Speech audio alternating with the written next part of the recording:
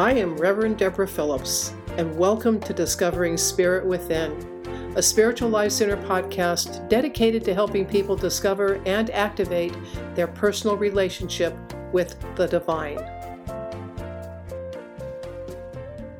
Good morning, Donna. Good morning, Deborah. How nice to see you. It's good to be with you. Reverend Donna Appadoni is with us this morning. She works at Cap Radio, and she is the host of Morning Edition and also Cap Radio Read. And we're here to talk about, well, perhaps not an exciting topic, but probably a very relevant topic.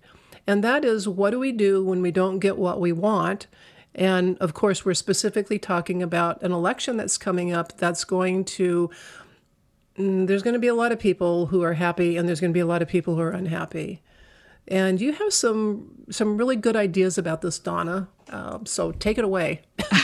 Well, okay. I find standing in the newsroom for 6 hours every day and taking in all of that coverage and then sometimes checking in with other news outlets when I'm not at work, I find that there's just so much emotion. Probably doesn't help that there's a pandemic going on at the same time. People are there. There's no middle ground on this election. And we're not going to talk about politics, but we're going to talk about how, as spiritual beings, we will get through this period of time, getting into the election, getting through the inauguration, and then getting into the next 4 years. And I think it's important that we talk about this because it's inevitable that someone who is watching or listening to this is going to be disappointed. Not everyone is going to get what they were hoping would happen out of this election. And because it's rather contentious, it's not just, oh, my guy won or my guy lost. It's going to be very emotional in both directions. So how to meet in the middle and how we can bring out the best in each other, I think, is an important topic for us to talk about now before it happens so that we know what we're getting into and we're conscious. Yeah, so that we can be prepared. And as you were saying that, it did occur to me that there are some people who aren't particularly good winners either. Well, that's a good point. That's a good point. And I don't know how you meant that, but the first person who jumped into my head was somebody who says, I won, you've lost. Exactly. And is very, it gets very contentious for a different reason. And so that's a good place to start. What happens if your candidate wins? Maybe just smile to yourself, maybe not gloat about it, maybe not try to initiate any contention there. That's a really good point. I hadn't thought about that. Well, I have been, because of course I talk to people who are, all over the place as well. And so I'm watching it from that angle, and I'm sort of seeing that coming. Yeah. And so I just had to throw that in there that, you got to being a good loser is one thing. Being a good winner is a whole other skill. It really is. And I'm glad you said that for personal reasons too, because every time we have a conversation or anytime I hear any kind of conversation like this, I think, what do I have to do? What's the next thing I have to do? So I want to look a little bit more closely at that. What if my candidate wins? How will I handle that? An interesting thing happened after the 2016 election. The day after the election, because my job is not to take any kind of sides. My job is to just kind of hold space for everybody and feel like we're all in it together, regardless of politics. And I thought I was doing that the day after the 2016 election. And somebody walked past my studio, a friend who I work with, walked past the studio and said, "Don't forget who you are." And I thought, I wonder what he means by that. And he was kind of emotional, and I couldn't tell in which direction. So I just kind of took that in. Remember who you are. Okay, as an announcer, as an unbiased person, as a journalist working a newsroom, as a human, as a minister, there are a lot of choices here. Remember who I am. But I'm so glad he said that, not necessarily for delivery on air, But those words have been coming back to me for the last 4 years in just about everything I do. Remember who you are has nothing to do with work or even friendship. Remember who you are is such a spiritual message that he gave me that I've been working with day by day for the last 4 years. And maybe it's something a lot of us will be working on for the next four. Well, because we haven't been out in the world much, I have spent more time looking at Facebook and looking at Instagram. I don't post very much, but it's very interesting to see the people who are starting to realize that they do need to remember who they are, and watching them as their posts walk through, finding out that there's more to them. That this is uncovering other layers of ourselves. Yeah. And and I quit Facebook during the last presidential election, because I just couldn't do it. And I'm more selective of who I watch, but I'm still seeing this, this people trying to figure it out, because we're all very confused right now. Yeah. Well, confused, and we are all going through this phase of loneliness. It has nothing to do with politics. It's the concurrent pandemic. But we're feeling desperate. We're feeling lonely. We're feeling disconnected on both fronts. And there's just a lot of emotion coming out of people. Which is why we're having this conversation, right? Because, exactly. Yeah, because people are more on edge anyway. Yeah. And then here we have this very contentious election coming up. So, what are some ways that you think we can maintain our spirituality through this, and be remembering who we are? But when we're looking at the facts of whoever it is that's going to be up there next, it's a fact. We know it's going to be. We know it's going to be a guy. We know that. Other than that, we just really are not sure who it's going to be. We're not sure what our personal responses will be, but we're also not sure what's going to happen in our communities, in our cities, in our neighborhoods. We have to be very. I think we have to be very vigilant about each other. Knowing who we are, not forgetting who we are, but being very vigilant about each other. A story occurred to me a couple of days ago that I hadn't heard for a long time about what happened between Germany and France after World War II. Because in World War II, of course, Germany was doing horrible things and France was resisting. And that border between the two countries was pretty brutal, apparently, at times.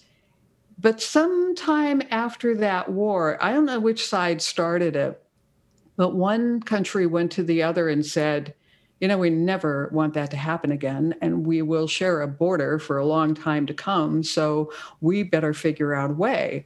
And the other side agreed to that. And I thought, wow, if Germany and France could get together after World War II and do that, maybe there's hope for people in this country too. Because that's all it is. They weren't trying to agree on things. They might still disagree on a lot of stuff. They weren't saying, let's find agreement. They were saying, let's find a way to live together and not kill each other. So I think we should start there. I think people in this country should just start right there and look at the person across, well, not across the table, but, look at the person across the Zoom screen, across, the other side of the street, socially distanced, and say, who is that person? I'm remembering who I am. Who is this person? And how do we find a way together in this country?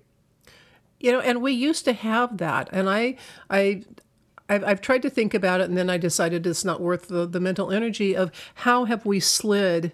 And I think it's been so gradual, but we've slid into this partisan, if you don't think the way I do, then you're wrong thing. And my parents, back in the 50s and 60s, we lived in a very small town, and one of them registered Democratic and one Republican so that they could vote for their friends for all these little, local offices and things. And so I grew up in you're looking at the person, not not the party, not the whatever. So some of this confuses me, but I've also just seen that we have slowly slid into this, if you don't think like I do, you're wrong and that's it. And it makes me very sad. It makes me very sad too. I was also thinking about how my parents voted and how that was discussed in our home. I think that my father was more aware of the depth of news coverage than my mother, but they were always watching the 6 o'clock news and, locally, nationally, looking at what was going on. The thing, though, that they did, they truly believed in a secret ballot. I don't remember political conversations in my home. I remember all of my friends' parents being very socially active and politically active. In my home, I was taught that this is a secret ballot. And so mom and dad haven't even discussed with each other who they voted for. They haven't discussed the issues. And I never saw that as a bad thing, that it wasn't discussed. I saw it as two people making their own decisions and honoring the system. So it's very interesting. And it's also disappointing to me, too, to see how this has gone now and how people are just wanting to be right about the whole thing. And maybe that's a big part of this discussion. Why it is. do we feel you see the need to be thing, right? yeah, you see the thing posted everywhere. It says, is it better to be right or is it better to be happy? Because if you're working to be right all the time, you're going to be fighting the world. Yeah. Yeah. I've really seen that with the people who say, if my guy doesn't win, I'm leaving the country. Yeah. And I think, well, okay, but you're just going to be angry and upset in a different country. It doesn't change who we are. We just find a different place to use the same emotions. And I think that's a brilliant connection to your whole story about remember who you are, because wherever you go, there you are. So no matter where you go, you're not going to be happy with whatever's going on if you're not happy. Exactly. I appreciate the Buckaroo Banzai reference there too. That was where I first heard that phrase, wherever you go, there you are. And because you take your belief system with you and you take your prejudices with you, you take your experiences with you, you take all of that with you wherever. So removing yourself from a location doesn't change anything, and unless you change from within. Unless you decide that being happy is better than being right. And then, of course, right is such a, what is it? What's the word I'm looking for? It's right is it's in the eye of the beholder. It is. The word pejorative popped into my head. I don't know if that's the right word. You're absolutely right. It's in the eye of the beholder, which means nothing, right? I mean, perception is reality and perception is right or not. But maybe that's part of what we have to do. Maybe we have to look, when we're looking at that other person in the grocery store who we can't hug, maybe that's part of what we have to do. Maybe we have to see that God in that person, spirit in that person. So we're not looking at right or wrong. And that's what France and Germany were doing. There is no right or wrong. They're just some people with a border. And they didn't try to take away the border. They just tried to deal with it. And maybe that's what we do with our differences. It certainly is a lot more productive than insisting on being right or wrong. Yeah, one of my favorite analogies is that, well, it's not even an analogy, it's a fact. If you're driving down the road and somebody cuts you off, I'm guessing that 99% of the time, that person cut you off because they're preoccupied, not paying attention, not present. It's that 1% that does it on purpose. Yes. Right? Yeah. And the rest of it, these mistakes we make while driving, well, everybody takes it personally. You cut me off, you got in my space. And it's because most of the time it happens because we're just not present. And it has nothing to do with, the person who cuts me off has nothing to do with me. They're in their own world and they probably don't even know they did it half the time. And I think that's the same, if we can learn to live with each other on the freeway, it's like learning to live with each other on a border. It's like we may not agree with each other, but we don't want to all die. So we have to find a way to live together. And that might sound kind of extreme, but we're in extreme times right now. We are in extreme times. I can't remember anything like this ever happening where everything kind of comes together at the same time and we don't know what's going to happen we're hoping for some sort of peaceful solutions, but as long as people are angry and have something to say, they need to be heard. What do we do as spiritual people? Listen. Being right about something also, to me, equates having to say something, which is easy for me to say because you've given me this platform right now. So that doesn't, yeah. But what if in a conversation with somebody about politics before or after an election, what if we didn't speak? What if we just said, I want to hear you? I want to hear what you're talking about, not in terms of who you're going to vote for, not in terms of a person, but tell me what's important to you. Tell me what you want to see in our community. Tell me what you want to see for your family. It's not an item to vote for, but it's the kind of thing from which we vote. And getting to know somebody on a different level, taking politics out of it, but putting people back into it may be the direction to go right now. Well, because what came into my mind as you were saying that is that people feel powerless right now. And when people feel powerless, what they need is to be seen and heard. They really need to feel heard. And so some of what's been going on, the more violent things out there, some of that, I'm guessing, as people say, look at me, see me, hear me. And this is the only way I know how to get my message across. And yeah, I mean, and it's like I know just in a regular day, if I feel like I'm not being heard or seen, I get a little, oh my God, So yeah, I do too. Yeah. And it's not even about anything in particular. There's a lot of people who are protesting want to be heard on a particular thing. A lot of other people just want to be heard because they're frustrated. They don't know what else to do. And so, kind of drowning and waving their hands and saying, something, please help me. So why don't we? Why don't we help? Why don't we put aside our drowning for just a little bit and look at somebody else and say, what can I do? What are you looking for? What do you need? And we don't know in that moment that we're looking for attention. So that's the wrong way to approach it, I think. But just to say, I want to listen to you, please speak. Yeah, because I find that when I'm drowning, the best thing I can do is go pull somebody else up, because it gets me out of myself, out of my stuff. And I don't, I'm not going to say that there's always somebody worse off than me, because that really sounds like a spiritual bypass. But the truth is that when I look at the pain that someone else is in, it usually is they're in more pain, because I have so many skills available to me because I'm doing metaphysics for over 40 years. And so I have a lot of tools, and most people don't. So many people don't. And so it's like, okay, I can come up and pull myself out of the pool and sit on the edge, and I can sit with you in the dark for 10 minutes. And what a gift that is.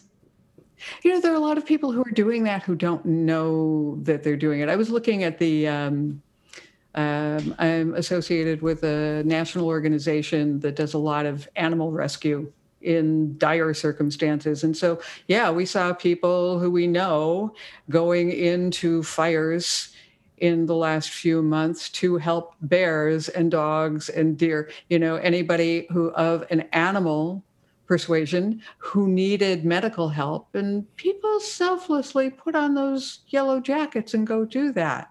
Yeah.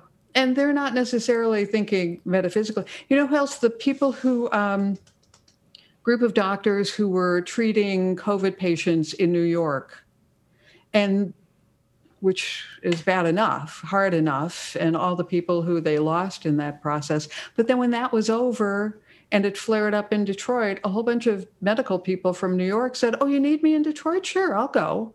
Mm-hmm.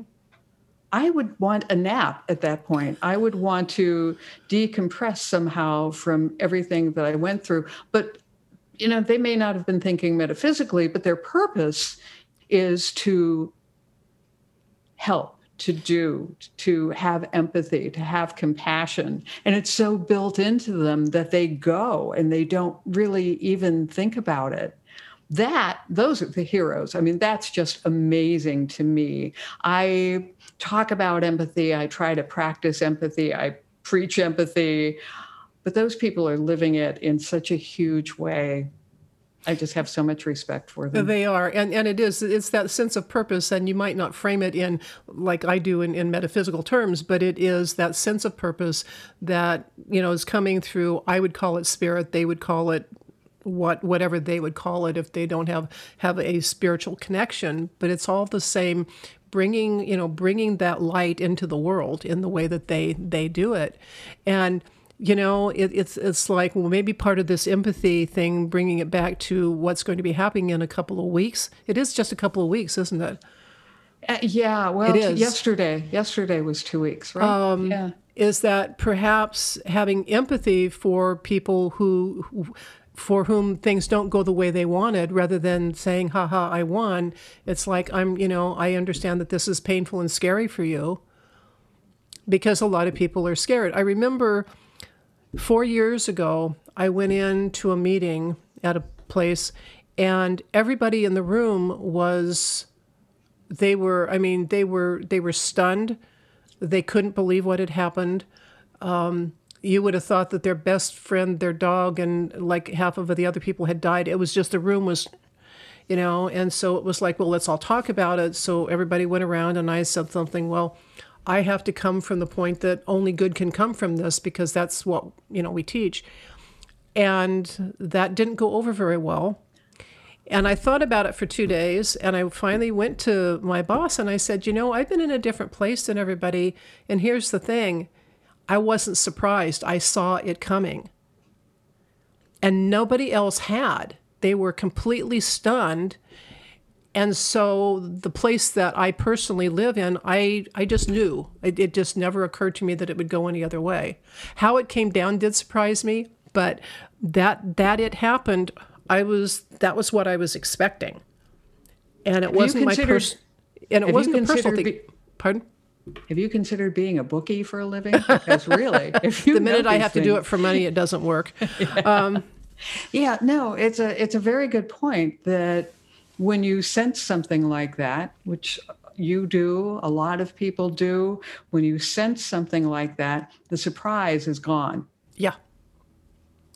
But what is that sensing? It's knowledge, it's knowing, it's an understanding on your part. But somebody who doesn't have that as a gift could still benefit from the concept just by saying, I'm open. I see that it could go either way. Maybe that's part, I said maybe so many times today, but maybe that's part of what we can do and give each other, that permission to be open and permission to see that it could go either way. Mm-hmm.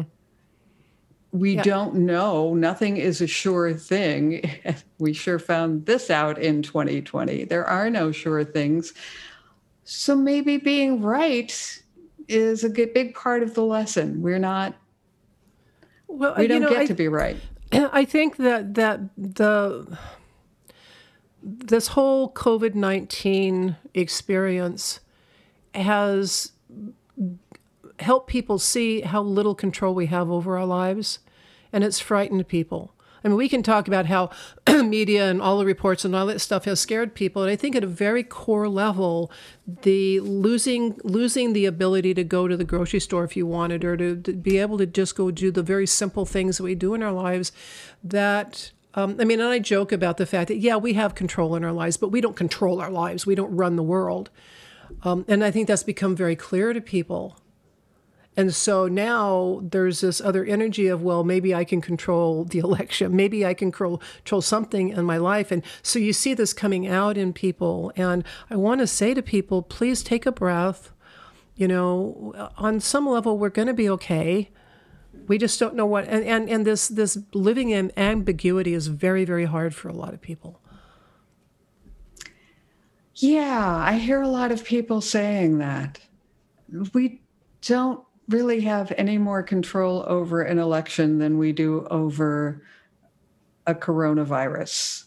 we can do certain things that are proactive. We can do certain things that are reactive. We can protect ourselves. We can vote. We can try to encourage other people. But there are all those other millions of people who are involved too, and we can't control them. So ultimately, we can't really control the result, which is why at least 49% of the country or fewer will be disappointed by whatever happens. We can't control the outcome, but we can control our behavior. We can respond instead of reacting. We can do that. I think of it like having a spiritual go bag.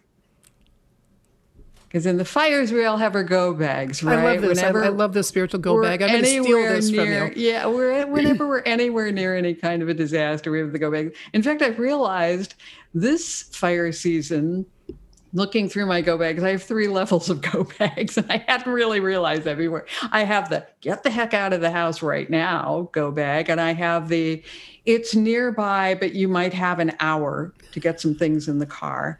And then there's the it's very close by, but it's 75% contained. You're probably okay, go bag. So there are 3 different levels, and one is just the wallet and the cat and get out, all the way up to my parents' wedding pictures. It's that whole process. So why not have a spiritual go bag for this election? From my guy one, and I'm not going to gloat because I understand that I need to have empathy for that other half, to, oh my gosh, what am I going to do now? But I think having that preparation now, putting something into your spiritual go bag that can get you through, is a lot more comforting in the long run and a lot more productive than waking up the next day and saying, I never thought that could have happened. Well, think about it right now. It could happen. What will you do? The borders are closed, so you're not really leaving the country. So what will you do? It's like, yeah, it's kind of it's almost like reading a bad book. You can't leave, the borders are closed, but you might not like who won the election. What? It's like some sort of a horror Stephen film. King. It's like a Stephen King. Yeah, it's like a Stephen King novel. It really is. But what a perfect opportunity to prepare ourselves in a different way.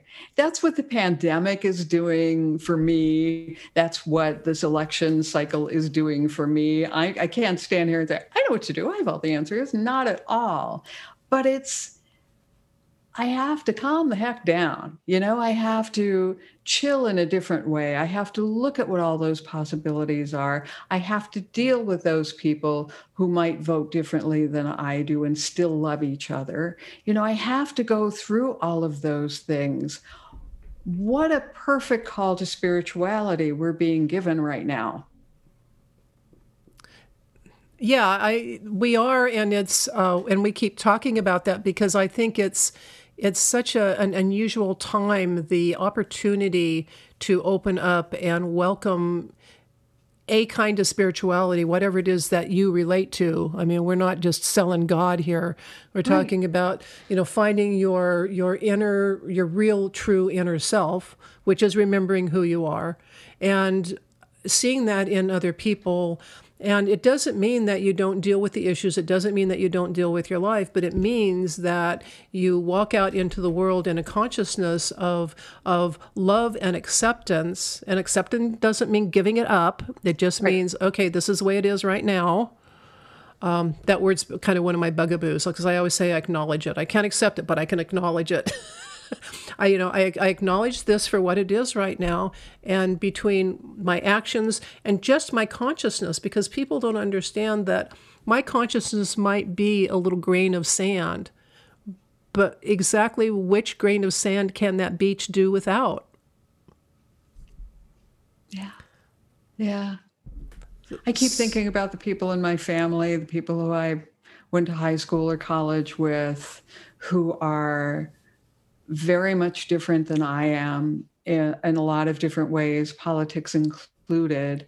And, I do hear a lot of people say, well, I just won't have anything to do with those people anymore. Well, there are going to be times that I have to walk away from a conversation. There are going to be times where I have to say, we love each other for different reasons. This isn't one of them. So let's just put that away right now. Do you remember Grandma's blueberry pie? Go to something different. Go to the reasons that you have in common, the things that you love in each other instead.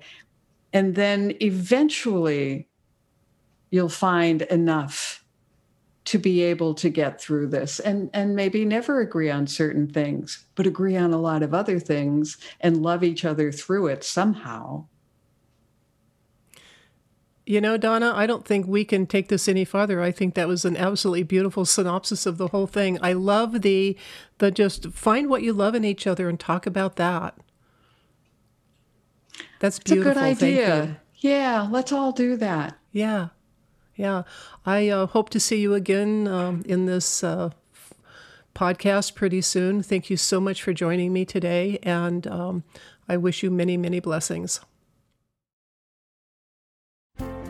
Thank you for listening today. Discover Spirit Within is produced by Spiritual Life Center Sacramento. If you feel inspired and want to show your appreciation and support, please go to slcworld.org/donate. And until we meet again, deep peace of the running wave to you, deep peace of the flowing air to you, deep peace of the quiet earth to you, deep peace of the shining stars to you, deep peace of the sons and daughters of peace to you, and may the joys of the world go with you.